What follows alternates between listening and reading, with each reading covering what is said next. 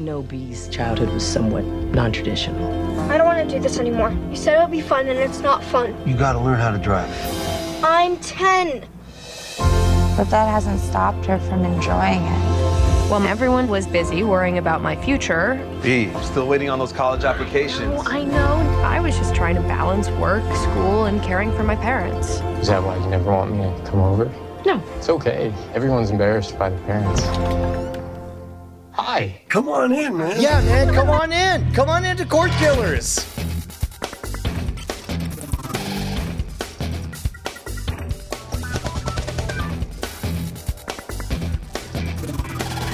Welcome to Cordkillers, the show about watching the stuff you love, when you want, where you want, however you want. I'm Tom Merritt. Hey, I'm Brian Brushwood, but more importantly, Bryce. Hi. The description says this is the child of two intellectually disabled parents, but boy, did they seem cool. Yes.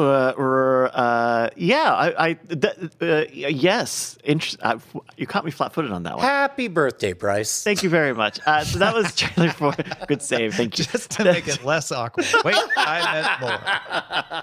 That was a trailer for Hulu's upcoming film Wildflower, and yes, it follows Bee, the child of two intellectually disabled parents. It's a lot about her life coming up through high school, trying to take care of her parents, and what do I do? How do I go to college if I'm taking care of them? That is streaming this week on Hulu, June 23rd. Yeah, I guess what I was really trying to hint at is, man, if this came out 20 years ago, I don't think I would have been confused as to what the plot would have been. They would have leaned into stereotypes more heavily. That's what I'm saying. A different music choice would have been used. Yeah. Yes. Yeah. Indeed. Well, folks, this is a podcast, and I've decided that because of that, I'm going to talk more like a podcaster now. Let's move on to our primary target. Come on in. Netflix held its To-Doom. That's just how they want us to pronounce it. I've given up. To-Doom event this weekend, meaning they announced a lot of stuff we won't have time to give proper attention to because there are too many announcements. More on that in a second. First, the announcements. Deep breath. Brian, we got a trailer for One Piece, the live-action adaptation of the manga, coming August 31st. Looks gorgeous. It looks an awful lot like, I don't know, like if Our Flag Means Death, but everybody was slaughtered if they were over the age of 25, right? There was an age limit. Yeah. It was a kiddie show. Bryce, any thoughts on this one? I'm not super familiar with One Piece, and I'm only familiar with Netflix's adaptations, which have been there you go. So spotty. Bryce has lowered his expectation. There was a trailer for the Gal Gadot action movie Heart of Stone coming August 11th. Looks gorgeous. Looks like there's a deep story waiting to be unfurled there.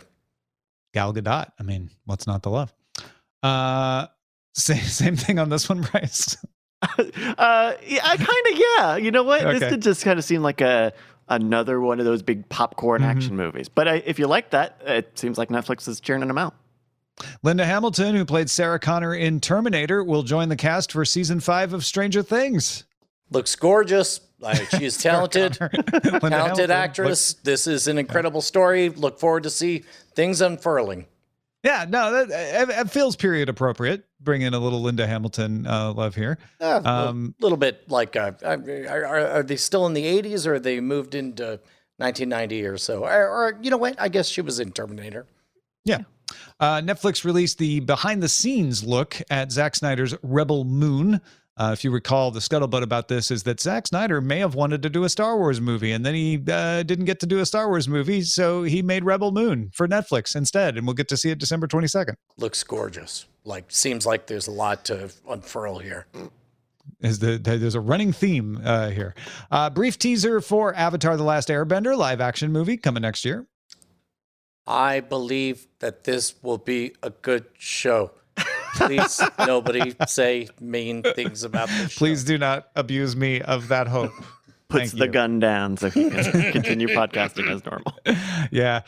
Plus, it was just like a teaser. You didn't really even get a look at the show.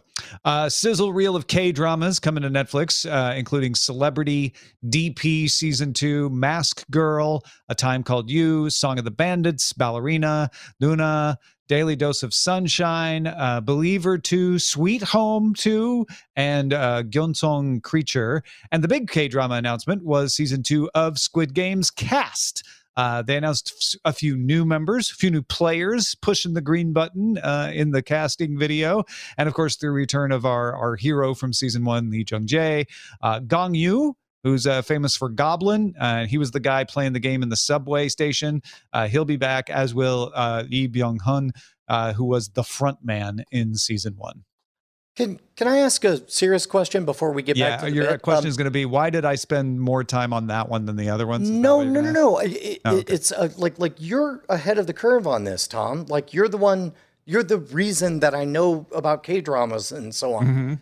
How do you feel about them essentially being pitched as a package deal to America? Like, are you excited or are you nervous? And like, for example, like, let's say you loved an anime of a thing and there's going to be a live version of it. Are you nervous that by promoting this, there's going to be some backsplash or what?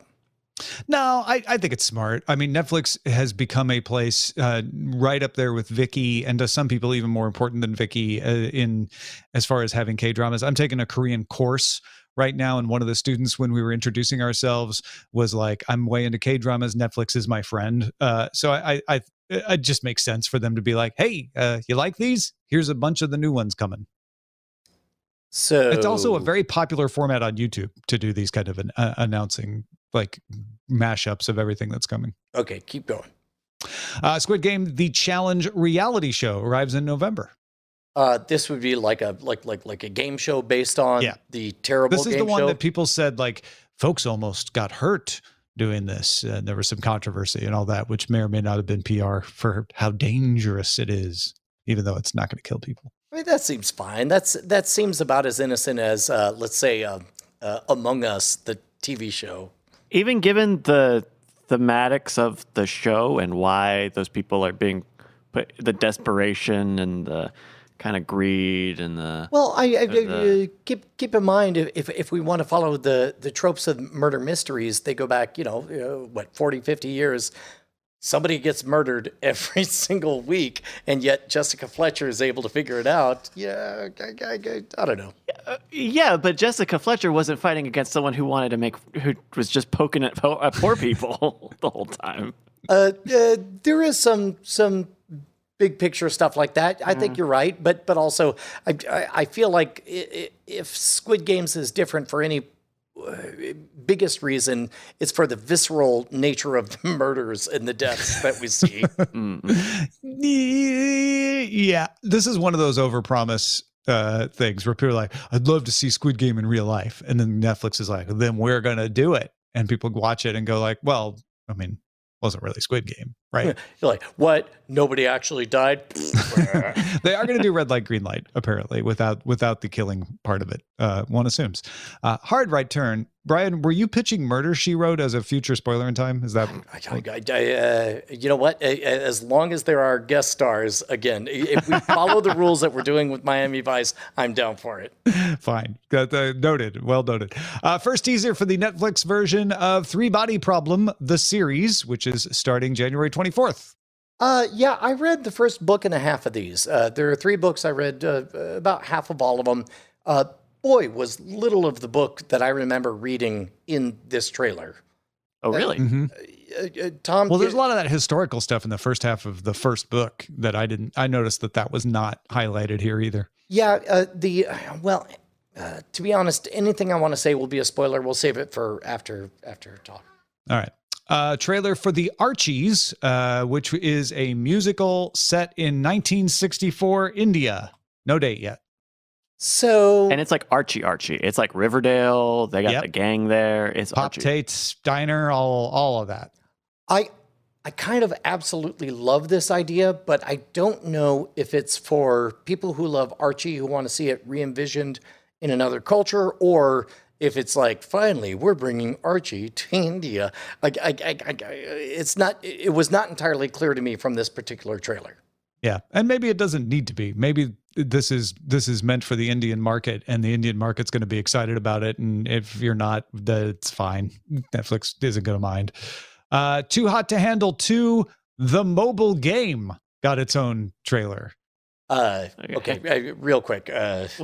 This game market. What? It's as though they were listening to this program and they said, all of those questions everyone had, what if we just shone a spotlight on the questions and gave no answers whatsoever? How do you do a mobile game? Isn't the whole thing of that show that you don't like have relations? Do you just hit a no sex button on your phone every 10 minutes? Like, I don't know, man. Well, it's not you, it's the players. You have to keep the players from in the game. I don't know, Bryce. I have no idea. That would make sense. No, actually, that would be cool if you were like the producer of a Too Hot to Handle and you had to like put together the scenarios, but I'm sure that this is not that. Yeah, I have no idea. Money Heist spinoff, Money Heist: Berlin, coming in December. Oh my gosh, looks so beautiful. Just like, it looks like there's a lot to unpack in all this. It could really go places. I assume you're talking about Money Heist Berlin, not Chris Hemsworth's Extraction 3, which is also in the works. You know what? That too. Gorgeous cinematography. Looks incredible. Looks like there's an incredible universe waiting to be unpacked. Yeah, but yeah. 4-part miniseries set in World War II called All the Light We Cannot See. That comes November 2nd. There was a teaser for season 5 of You, season 4 of Emily in Paris will travel to Rome. Arnold Schwarzenegger's Fubar will get a second season, and there was another Witcher trailer. There are a couple other pieces in here, but that's it. That's To Doom. There, Netflix, you happy? Let's talk about your strategy of having a festival to announce stuff. This works for big events like Comic-Con because those are special events. Works for companies like Samsung and Apple because they command your attention and give you a few things at a time. I don't think To Doom works because it's not special enough to warrant Comic-Con level attention, and they haven't restricted it to a couple of shows or even 4 or 5. But I don't know, Brian, maybe that's because I cover it. How did you come away from plowing through all these announcements? If you haven't picked up on my theme yet, it's that Netflix, yes, you do a great job of getting incredible cinematographers, and everything looks beautiful. And yes, you purchase worlds and ideas that could go for 7 seasons in a movie and so on. But as I went through trailer after trailer after trailer, which I definitely watched, I eventually hit this point of like, I don't know how much I believe you anymore, Netflix. Really, any of you. I don't know how much I believe any of you. And I would rather see fewer pitches that I believe you are going to commit to for multiple seasons than invest myself in something that might just... I was going to ask you what you meant by believe, because some of these are movies, but you're more about like, and some of them are the third version of a movie, but what you're saying is, that looks great. I don't know if it's worth my time getting invested because will it complete the story? Is that where you're at? Yeah, and not only that, I don't know if the first iteration will be good and then it'll eventually become good or whatever. Am I alone in this, Bryce? Like no, I am highly skeptical. Like, I no longer trust high quality, extraordinary, visually interesting pitches for anything. And similarly, like, Netflix takes those canceled shows and things that don't get finished and still promotes them to you. I still get promoted The OA, a show I really, really liked, which was canceled. It knows you like canceled in a way that left it in a cliffhanger or left it unresolved? Yes. It was unresolved. I think that's the key, right? And so I echo you on this, Brian. Like, I go into Netflix and it reminds me even of things that I know are not finished or don't get to a good resolution, and is still asking if I want to put my time in. So to also do this on something that's not even out yet, or is maybe in more of a disposable sort of caliber, it does seem like a lot of harumph for a company that has like a 50% hit rate on these trailers. And just play a devil's advocate here, though, for a second. You kind of put them in the position with this attitude of never announce anything. Because you're saying, like, yeah, it was beautiful, compelling, looks great. I don't trust you're going to finish it. Which then is like, well, then they can't they can't get past that except to announce like, we are going to guarantee 5 seasons and an end of story for this. Well, which I guess that would be the solution to it. I don't know. That is a lot to ask up front. TV studios aren't doing that, right? Like even the 2-season orders that Apple and Netflix have been doing, you don't even see a lot of other studios and platforms mimicking that. Well, so and you can't get more than 2 seasons ahead. And it's a time-honored history that most shows get canceled. Very few shows come to a satisfying conclusion. Only the most successful shows in history have. Maybe that's part of it, because like when somebody would used to be in the before time, like 1980s or whatever, if something was a fall premiere, you had the sensation that they were really going to push behind it. If something they were on the fence of, it would be a February premiere on broadcast television. In this case, like Netflix's track record is pretty spotty, and I'm not going to say it has anything to do with the way they're introducing things now, but I will say that their track record is of just like, shrugging and cutting off the knees, cutting things underneath the knees is bad enough that it makes me skeptical of everything. And I don't know if it's a Netflix thing or a streaming thing or what. I want to contend with that, because you said like, but fall premieres. 75% of fall premieres didn't make it through their first season. Correct. And even fewer of those, if they were a February premiere, would make it. Yeah. Netflix is not special in launching shows that get canceled. Yes. Why is it that your perception, and I think you're not alone in this, is that Netflix is less trustworthy when they're doing exactly the same thing as every other broadcast network, every other cable network, every other streaming platform does? Like, this isn't a Netflix-specific thing. It is not a Netflix-specific thing. And you know what it makes me wonder?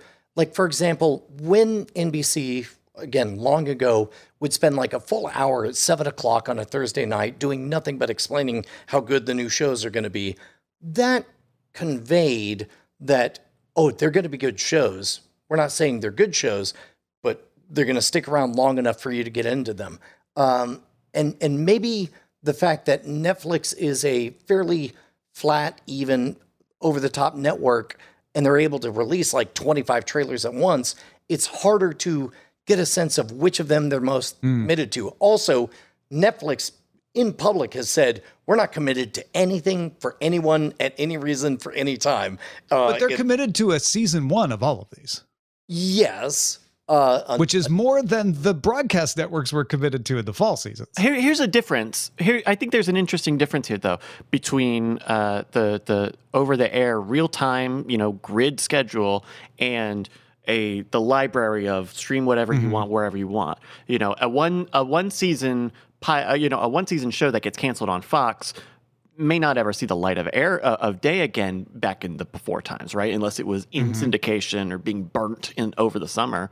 But now these single seasons are still around. Their faces are still out there. They're still getting A/B tested, because even those canceled items still need to get people clicking on them. It just feels like, shouldn't there have been a solution to that? It should feel like that this problem of a good show, bad show, whatever gets canceled, it feels like there should be something different here with the streaming transition. Yeah, I feel like there's a conflict here in the sense that shows getting canceled isn't new. Not all shows work. Netflix is probably more committed historically than other platforms because it does make entire seasons. A lot of shows. I imagine people don't remember, especially cable shows, but definitely broadcast shows would come out for 3 or 4 episodes and then get tanked if they weren't doing well in the ratings. Netflix doesn't do that. They put out the entire season. And yet, if it's not getting them what they want, if it's not deemed a success, they're not going to keep making it. That makes sense. Then why continue to publicize it and recommend it? The only reason you recommend it is like, but it gets people to watch if we recommend it. So Bryce, I think you're bringing up something really interesting there, which is like, okay, so if it wasn't good enough to continue to make it, why is it good enough to keep recommending it? Well, let me throw this out there. Every bet that Netflix places, I can imagine somebody inside of Netflix saying, press the go button on every single one of these because we paid money for them. If it does pretty good, of the, let's say, 10 new franchises that we launch, then they get a second season. But as we talked about last week with that Vulture article, there's if it gets to a third season, well, now it's getting expensive, so maybe we just wrap it up right there. It's not a fault of the launch or the announcement of what we're about to encounter. It's just a reflection of the erosion of trust that I have on Netflix at this point, because I do believe that they're going to give me one full season of all of these. And I do believe that the good ones will get a second season. Do I believe they'll get a third season? Do I believe they'll get a resolution to the overall arc of everything? I don't. My trust is eroded. When you look, I often have compared streaming series to books. Like, we are getting into the world where a streaming series is a book, which Netflix's practice of usually releasing all the episodes in a season at once is emblematic of that, right? We've gone from the Dickensian world where, Great Expectations is serialized in magazines and then assembled into a book, into let's just give you the whole book at once. We'll break it up into chapters for you, but you get the whole book at once. Except we're thinking the whole book is all 5 seasons or however many to tell the story. And Netflix is giving us sometimes only 2/3 of a book.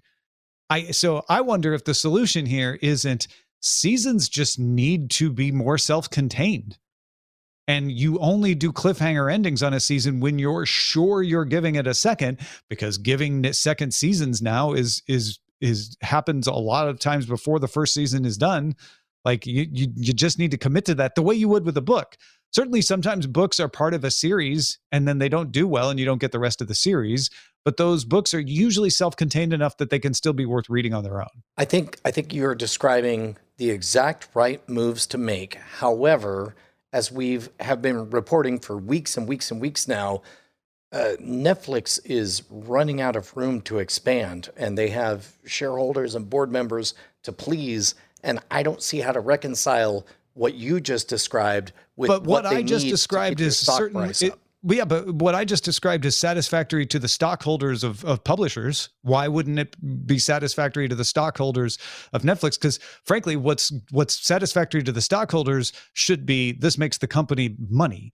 So yeah, maybe we spend money on fewer books, but we still make successful ones. One word: expectations. The expectations of shareholders and board members of Netflix are unreasonably high compared to those of publishers. Yeah, and that's not expectations fair, for profitability, right?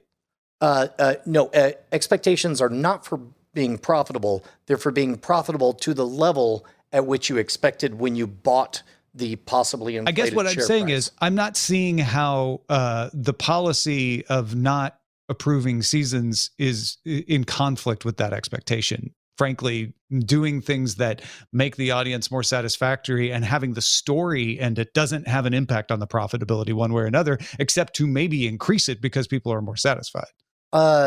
Cordkillers at gmail.com is a good place for people to write and chime in on this. But my take is... I'm asking you, because I think I'm misunderstanding what you're saying. That's all. I mean, yes, write into us if you want. I just wasn't sure. I felt like I was missing something because changing the way the story is told doesn't impact profitability. What I am suggesting is that we are now seeing the slow erosion of trust when it comes to announcements like these. These announcements, quarter by quarter in the short term, will always be effective to goose excitement and, number of engagement with tweets and so on, and people who click on the things. But in the long term, its habit, Netflix's habit of canceling things after 2 to 3 seasons and leaving us with unresolved stories is eroding the long-term story. So every one of these announcements, every one of these releases will please the board. It will please the stockholders in the short term, but in the long term, more and more people, I suspect, are just, becoming defensive the way I am with Netflix. That will not become apparent for much more than 1 quarter at a time. Yeah, thanks for explaining that, because I think my recommendation can be implemented and continue to do the building of the high expectations. You could still do all the announcements and everything. Yes, I do believe that Netflix can rehabilitate its reputation, but right now its reputation is getting worse and worse and worse over time is what I'm saying. Well, You know what's not gotten worse over time, Brian? Well, the quality of this show. However, our reputation, I'm told, is a little bit up in the air. What? What do you mean? Why is it up in the air? Okay, look, you're going to pretend we didn't talk about this in After Talk? I proposed, and I'm sorry, maybe this is me. I proposed we convert this show entirely to a show about hot air balloons. And you didn't like that. You said, no, Brian, this is a show about watching the content that you love on whatever device you want at whatever time you want. And I said, yeah, but what if we became a show about hot air balloons? And you said, no, Brian, we have a lot of people who go to patreon.com/Cordkillers. They get their own RSS feed. They get exclusive access to our After Talk segment. They get to hear us candidly speak to them. They are the ones who write us at cordkillers@gmail.com. They get early access to our Spoiler in Time segment. And I said, yeah, but what if we only talked about hot air balloons from now on, Tom? And you said, Brian, I'm sorry. We've been friends for years, but I'm going to draw a line right here. And I said, okay, I'm going to draw a circle right here. And because I thought we were playing tic-tac-toe. And you said, Brian, we're not going to be a show about hot air balloons. We're going to remain a show about watching the content you love and discovering it and processing it in this wild world. And I said, okay, fine. Then I guess everybody can go to patreon.com. Oh, I almost landed it. Patreon.com/Cordkillers. Keep us live and almost independent. landed it like a hot air balloon. So, I was so close. I did really good. Really close. Like 90%. The humanity. Okay. Also, we got an email from Greg, who was surprised to learn that they had thought they had been charged to be a Cordkillers patron since late 2022, but then found out that they weren't being charged. And then when they went to try to change it, they had problems and asked if we could help. And all we can say is, yes, go, Greg.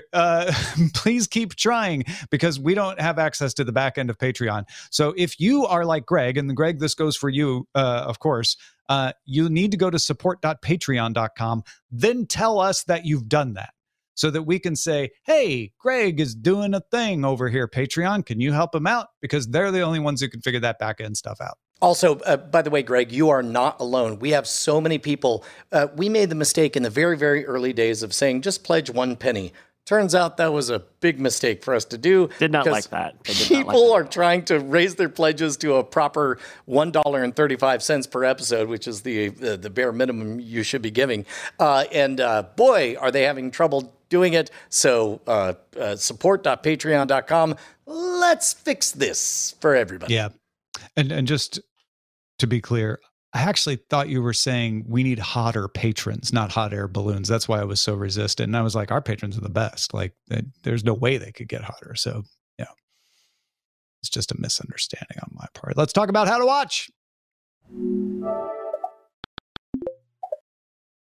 The Wall Street Journal sources say Netflix is in talks to live stream its first sporting event. They said it wouldn't happen. They said they couldn't do it. It's going to be golf, played by Formula One race car drivers in Las Vegas. Let's back. Yeah. No, you heard me right. Let's just back up a second. Netflix has a couple of successful sports documentary series. One you've heard us talk about because Bryce is a big fan, Drive to Survive, about Formula One racing, follows people through a season, kind of reality show style. Then there's also Full Swing, which follows pro golfers. Netflix also, separate point, trying out live events. We've covered that quite closely. Chris Rock's very successful streaming of a comedy show in Baltimore. The totally not successful streaming of the reunion episode of Love is Blind. And of course, Netflix is contracted to stream the SAG Awards. A lot of folks have speculated that Netflix might get into sports the way Apple TV, Peacock, and Amazon have, but live sports rights are insanely expensive. And Netflix has said it would want more control if it's going to spend that much. The scuttlebutt was that they looked into buying the World Surfing League so they could televise it, so they could control it. So instead, what it looks like they're doing is taking two sports that it has a relationship with and creating a new event as a very cautious way of dipping the toe into live sports. Bryce, spoiler alert, you're about to do the bulk of the heavy lifting on this one, but Sure. let me just officially say this is the most brilliant idea that I could possibly imagine. Outside of like, if you don't own another sport, at least own one sport and then have those people do the other sport. This sounds perfect in every way. This, by the way, full disclosure, I was hanging out with my parents for Father's Day, and I don't know nothing about the U.S. Open, but I know when somebody hits a ball that gets either close or far away from a hole, or goes in or does not go in, and I enjoyed it very much. I didn't really care who the people were, but if I was invested in the F1 universe and I was watching the exact same thing, I suspect I would have enjoyed it quite a bit. I agree. I think there's a lot of really brilliant things at this. You can just do a golf tournament. You don't have to be a part of the PGA. You don't have to be FIAs. You can just do it. And see all of the LIV PGA stuff going down. It could be us doing like a miniature golf over at Peter Pan here in Austin. And if we had enough production value and told enough stories, it could be electric. Yeah. And I think it does. There is a lot of synergy between the Full Swing side, the golf documentary that Netflix had just put out, between the F1 documentary, even if Netflix never ever ended up getting those rights, without really getting into bed with either of those organizations. Right? This doesn't need to be a PGA thing. We're just golfing. Netflix is just golfing, and I think it's really clever to not have to commit to a big season or multiple things at once. Also, it plays into another aspect of television, which is the crossover event, right? For people who are old like me, it's the Love Boat docking at Fantasy Island. It could also be, members of 30 Rock showing up on Parks and Rec, or something like that, but or something even more modern and relevant. The point is, when you take two popular franchises and combine them, you usually have a nice bloom of interest from those two fandoms interacting. You didn't need to make it live. This would be very successful and a great idea without making it live. So I think what Netflix is doing here is saying, we want to practice our live chops. It may fail, and that's fine. They want to learn because this is a little bit low stakes. The way that reality show Love is Blind was low stakes. It wasn't going to ruin Love is Blind to do it live, or not do it live, as the case may be. Oh my God. Same thing here. Same thing. This is a chance for them live to learn. Yeah, if this isn't live, they could just record it and do it later. Yeah. Well, and another great. This is a chance for them to take a little bit of a risk with little downside. And also, if it goes well, then show off to the people you're trying to buy rights from, like, hey, look what we can do. Imagine if this was your sport. Well, and plus also, golf is one of those awesome sports where, what does live even mean? Let's say two people get a hole in one at the same time. What are you going to split screen it? No, you're going to show one person do a hole in one. You're going to hear on the ear set that somebody else got a hole in one. You're like, hold it. And now we go, air quotes, live to the other guy. Oh, another hole in one. You got a little bit.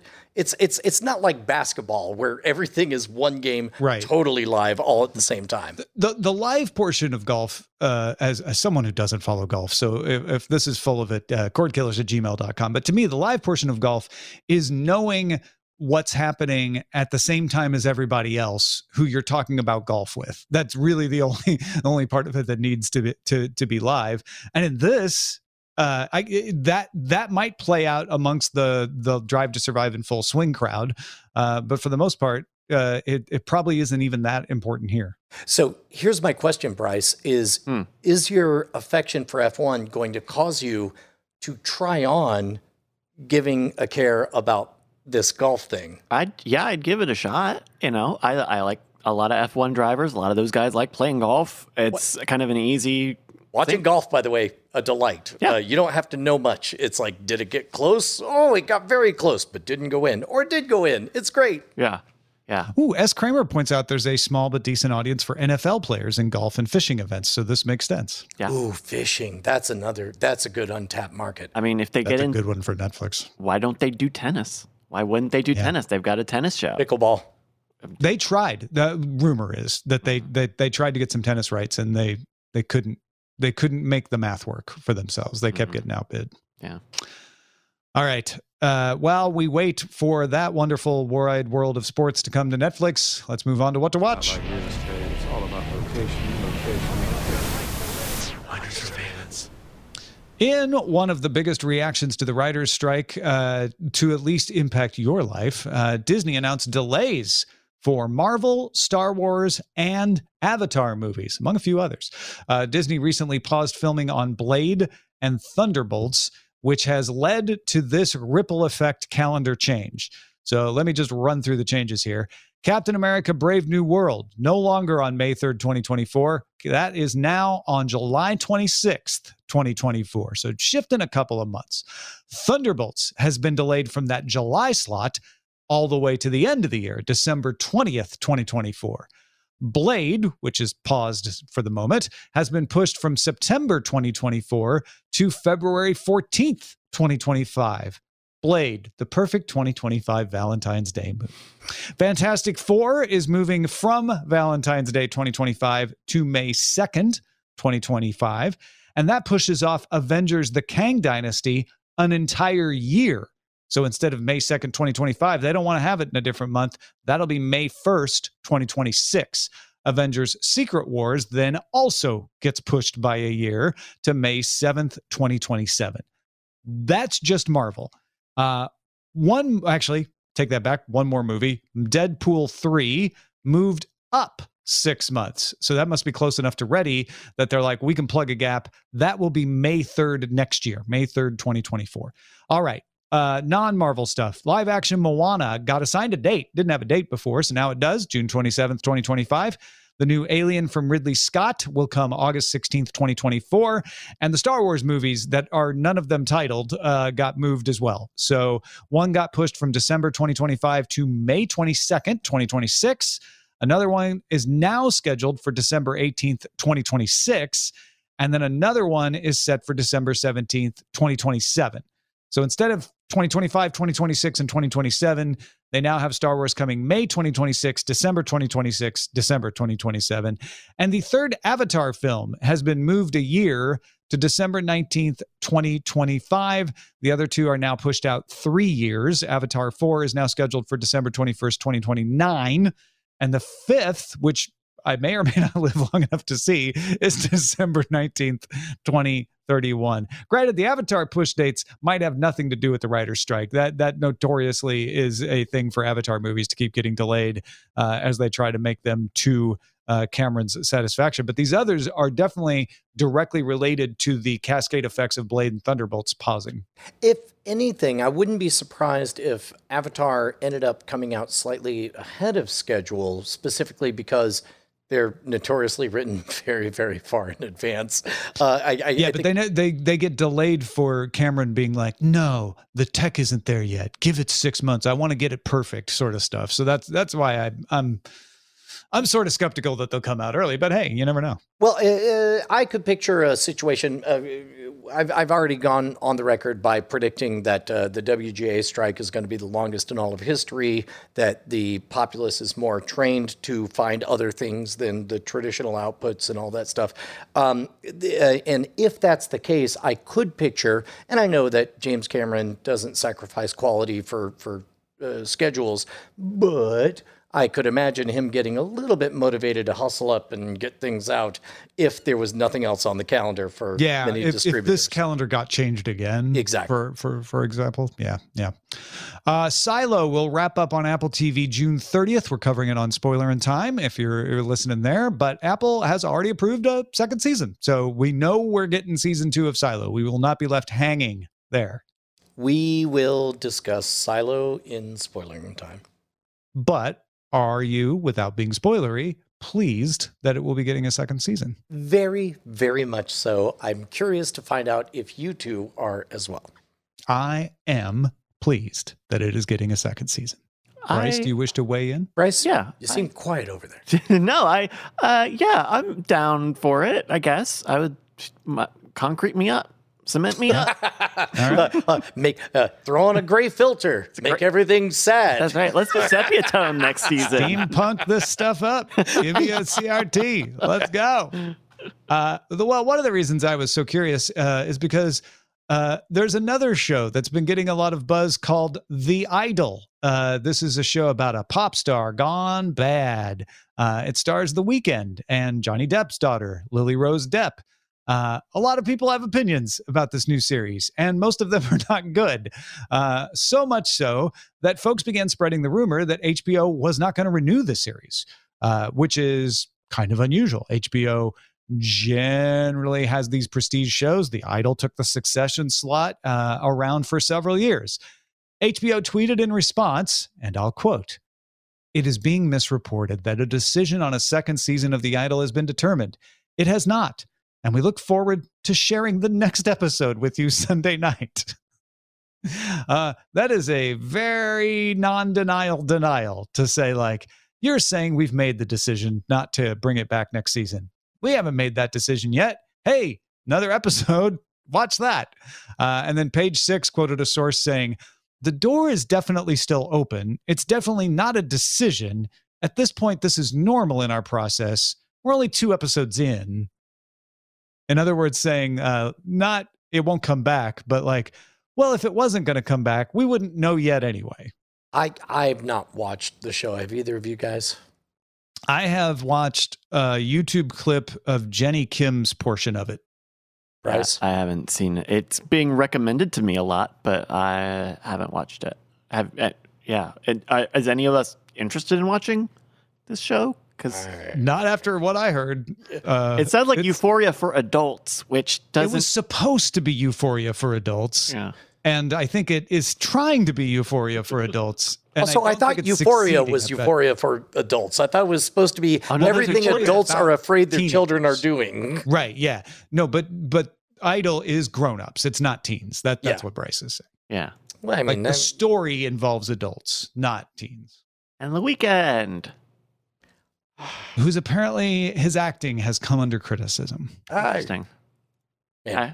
Remember how strong he was? The other thing about this, by the way, the other thing I heard is that they had shot the entire season, then the director left, or the showrunner left, and so the creator, who's the same creator of Euphoria, stepped in and reshot everything at The Weeknd's house. Ooh, that's not logistically good. None of that sounds good. That's usually what you do when you know you're going to do it even better the second time. That's right. You know what? Where's my cement? Just throw the cement on it. What have you had your eyes on?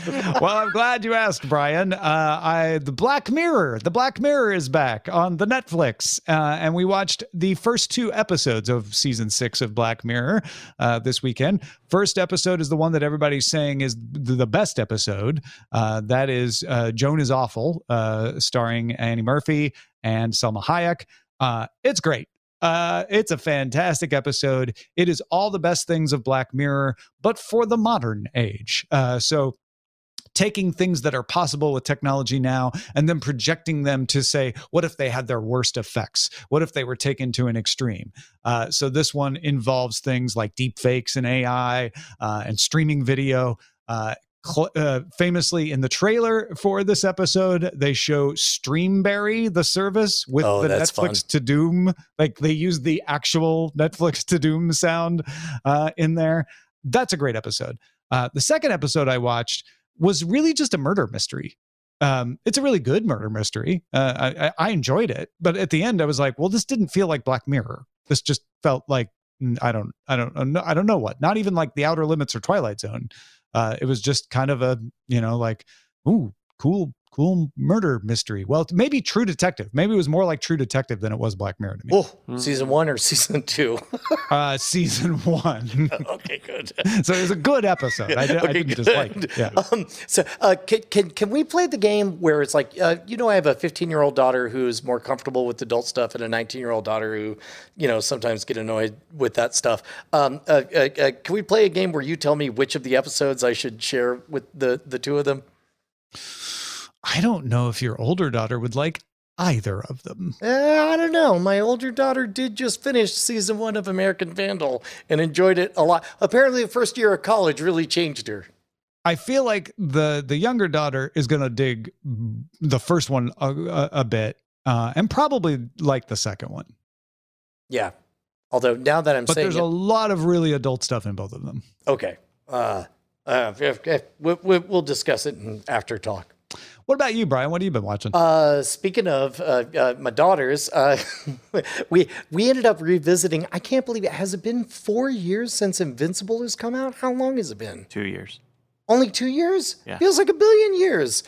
We tried to, my 15-year-old and I tried to get my 19-year-old into Invincible, and she just it didn't take. But meanwhile, me and Josie are watching Invincible again. It's so good. It plays with so many superhero archetypes. It's great. It's great. It's good. Good. So it holds up, which is not always true. You know, some stuff, even it is a more crowded space now, given the fact that we've seen more of The Boys and we've seen more of other riffing on classic, what is it? As we record this, The Flash is bringing back everyone who's ever been a superhero in anything or whatever. But Invincible in and of itself is quite good. Flash really disappointing in the box office too. Yeah. Yeah. And it got good reviews. It seems like that's the kiss of death. You don't want good reviews these days. You want bad reviews because then people will rally behind you and go watch you. Well, I have an idea of who I'm going to give a bad review to. Whatever Bryce picks. For on the lookout. We're on the lookout. Time got a little ahead of me. The new season of Black Mirror is out. They've got 5 new films. I saw one of the trailers called These 5 Films. The third episode's like an hour and 20, which is one of the reasons we didn't watch it last night. Wait till you get to the last episode. Oh, wow. I'll say that I think that this season of Black Mirror is pretty good. It also feels a lot like the last couple of the Netflix Black Mirrors, which are a little less about the technology and a little less about the future. This season especially is a lot about the past and the present.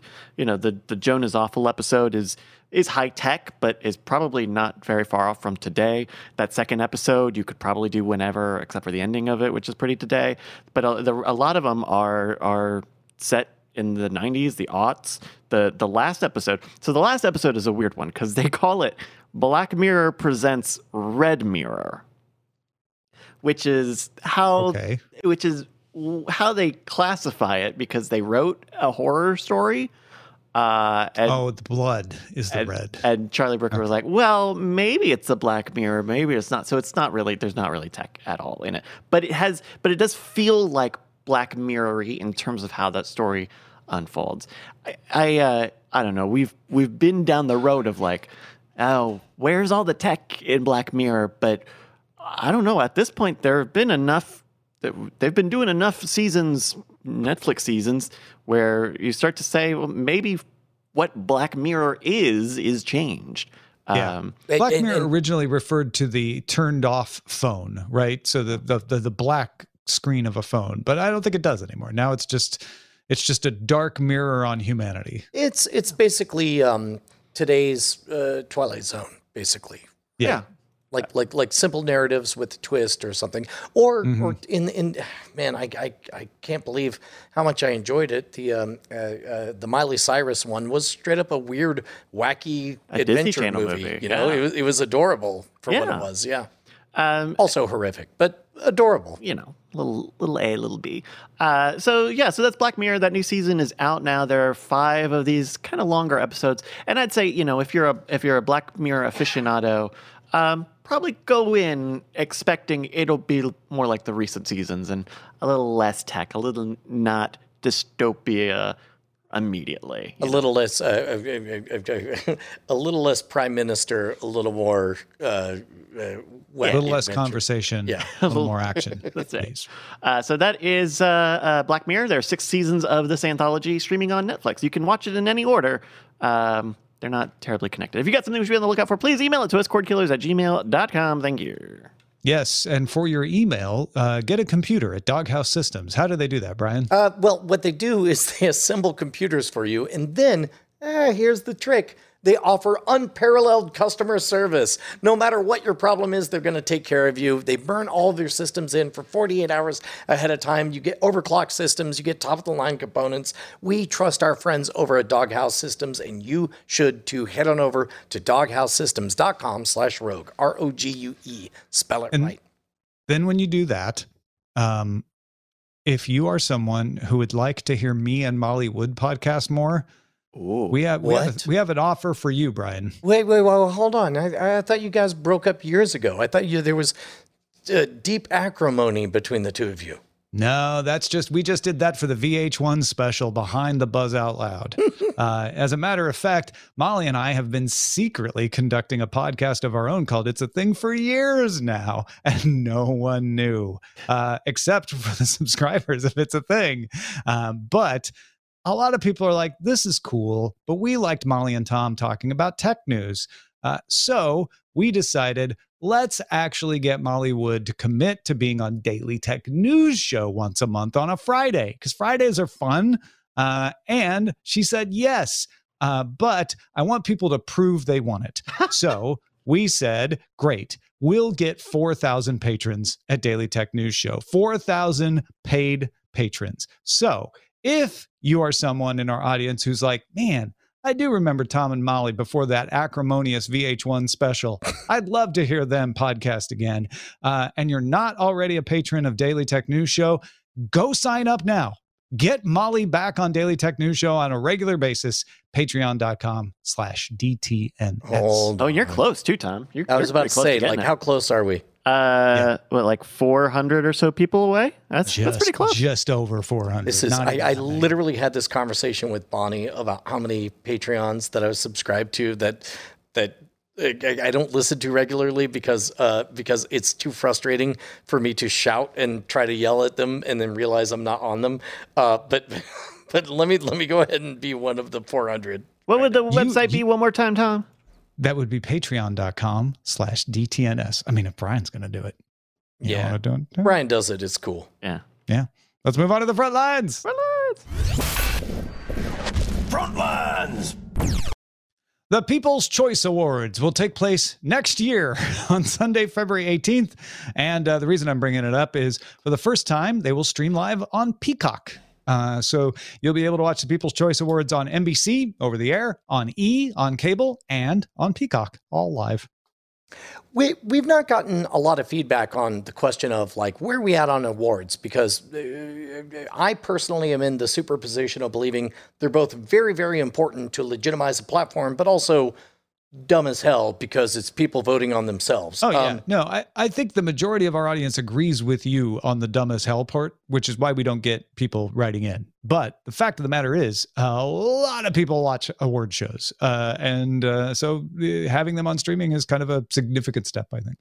Let's talk about our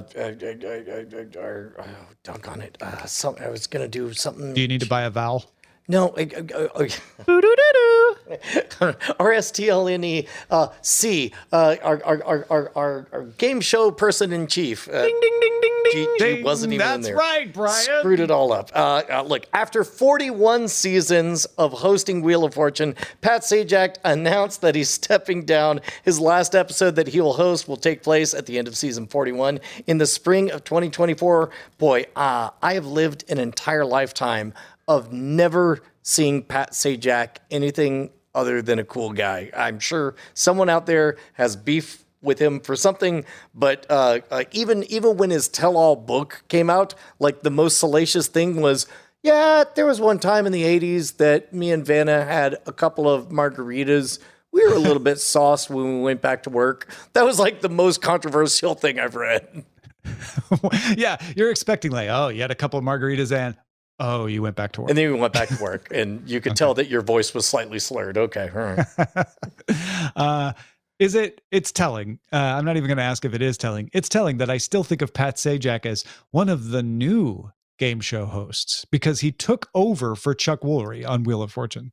Yeah, I always think of Chuck Woolery as the Love Connection guy. I forgot that he did. For sure, yeah. I forgot that he did Wheel of Fortune. Yeah, and he did Lingo. The first 2 seasons of Wheel of Fortune. And Chuck Woolery also did Scrabble. Lingo. Oh, yeah, he did a bunch of them. Yeah. Lingo? It was like bingo. It was Wordle. Really? Oh, it was Yeah. Wordle. Oh. Wordle Live. Some of you may have forgotten that there is new Superman content being made on the regular right now. You don't have to wait for James Gunn. Watch the CW.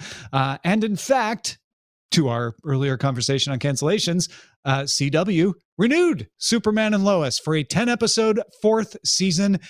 It will, when it airs, be the last remaining DC show on the CW. And that's all part of the new master plan from James Gunn, right? No. The Superman and Lois is not part of the master plan. Sorry, it's the last legacy content before we get into. Yes. Correct. Yeah, that's right. Meanwhile, Max renewed the animated series Velma based on the Scooby-Doo character for a 2nd season. Velma, the thing that Brian got most excited about the trailer for and the least excited when he read the reviews for. Did you ever watch it? Nope. No? Oh, there you go. I read the reviews. And Amazon Prime Video showed a first look at thriller series Harlan Coben's Shelter, which is based on the book, and that will premiere on August 18th. Let's get to the dispatches from the front. Well, we got some catching up to do.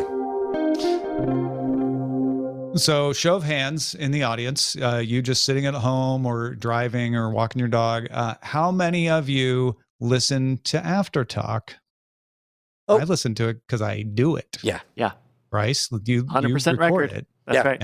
Yeah. You know what? I can't claim 100% record because 2 weeks ago I became physically ill and ran off set. So you have a better track record than I do, Bryce. Fair point. I've not been on every episode of After Talk.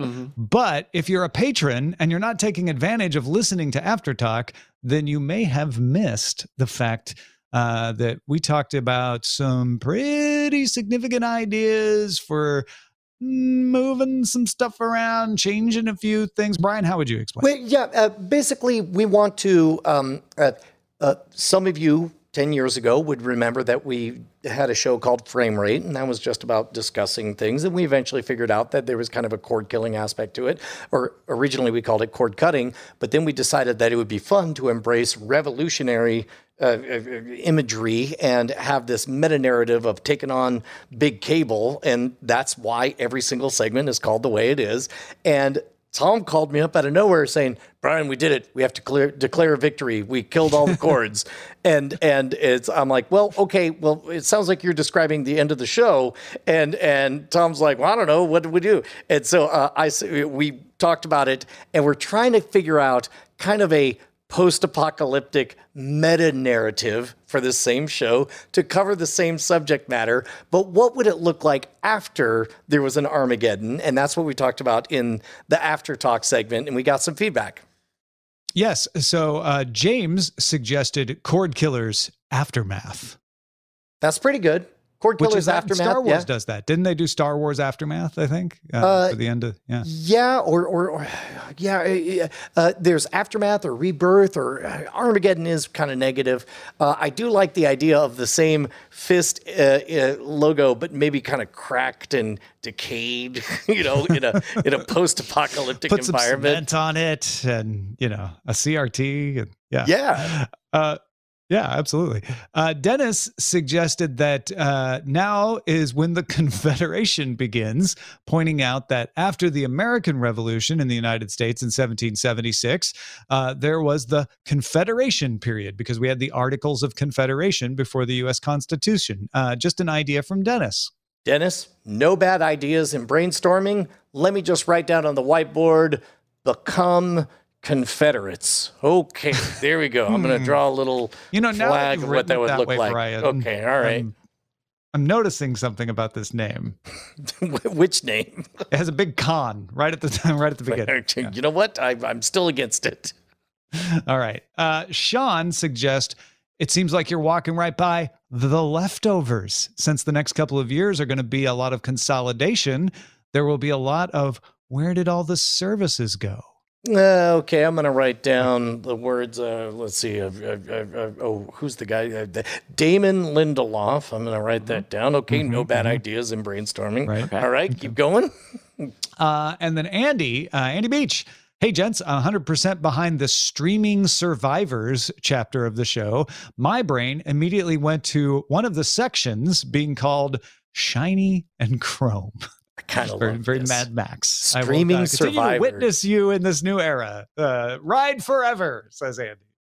Streaming Survivors is inherently positive, but also conveys that, you're surviving against what? This weird wasteland in a post-cable world. I kind of love this.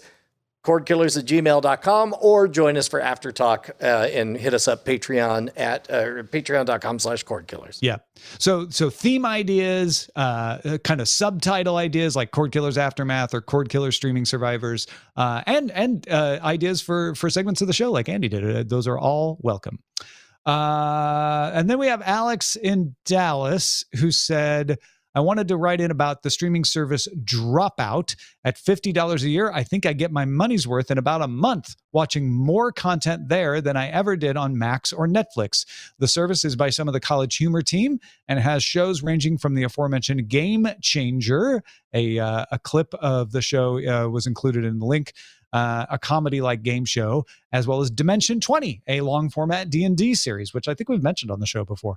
I think that while we're in the beginning stages of consolidation of the big streaming platforms, niche and inexpensive services like this one, Dropout, will end up thriving in the streaming market. I think Alex is 100% right. I think that we are beneficiaries of this fractioning of everything, this balkanization. We have small communities, increasingly small and precise. My daughter can't be bothered to watch anything on national television, but boy, oh boy, will she end a family vacation if it means not seeing her favorite role-playing game tabletop series. So to be honest, I'm here for it. I agree. Keep those ideas coming, cordkillers@gmail.com. Our website is cordkillers.com. Our email address is cordkillers@gmail.com. And we are live on twitch.tv/Night Attack, Mondays at 7 p.m. Eastern, 4 p.m. Pacific. We'll talk to you next time. Hey, Tom Merritt, what's going on?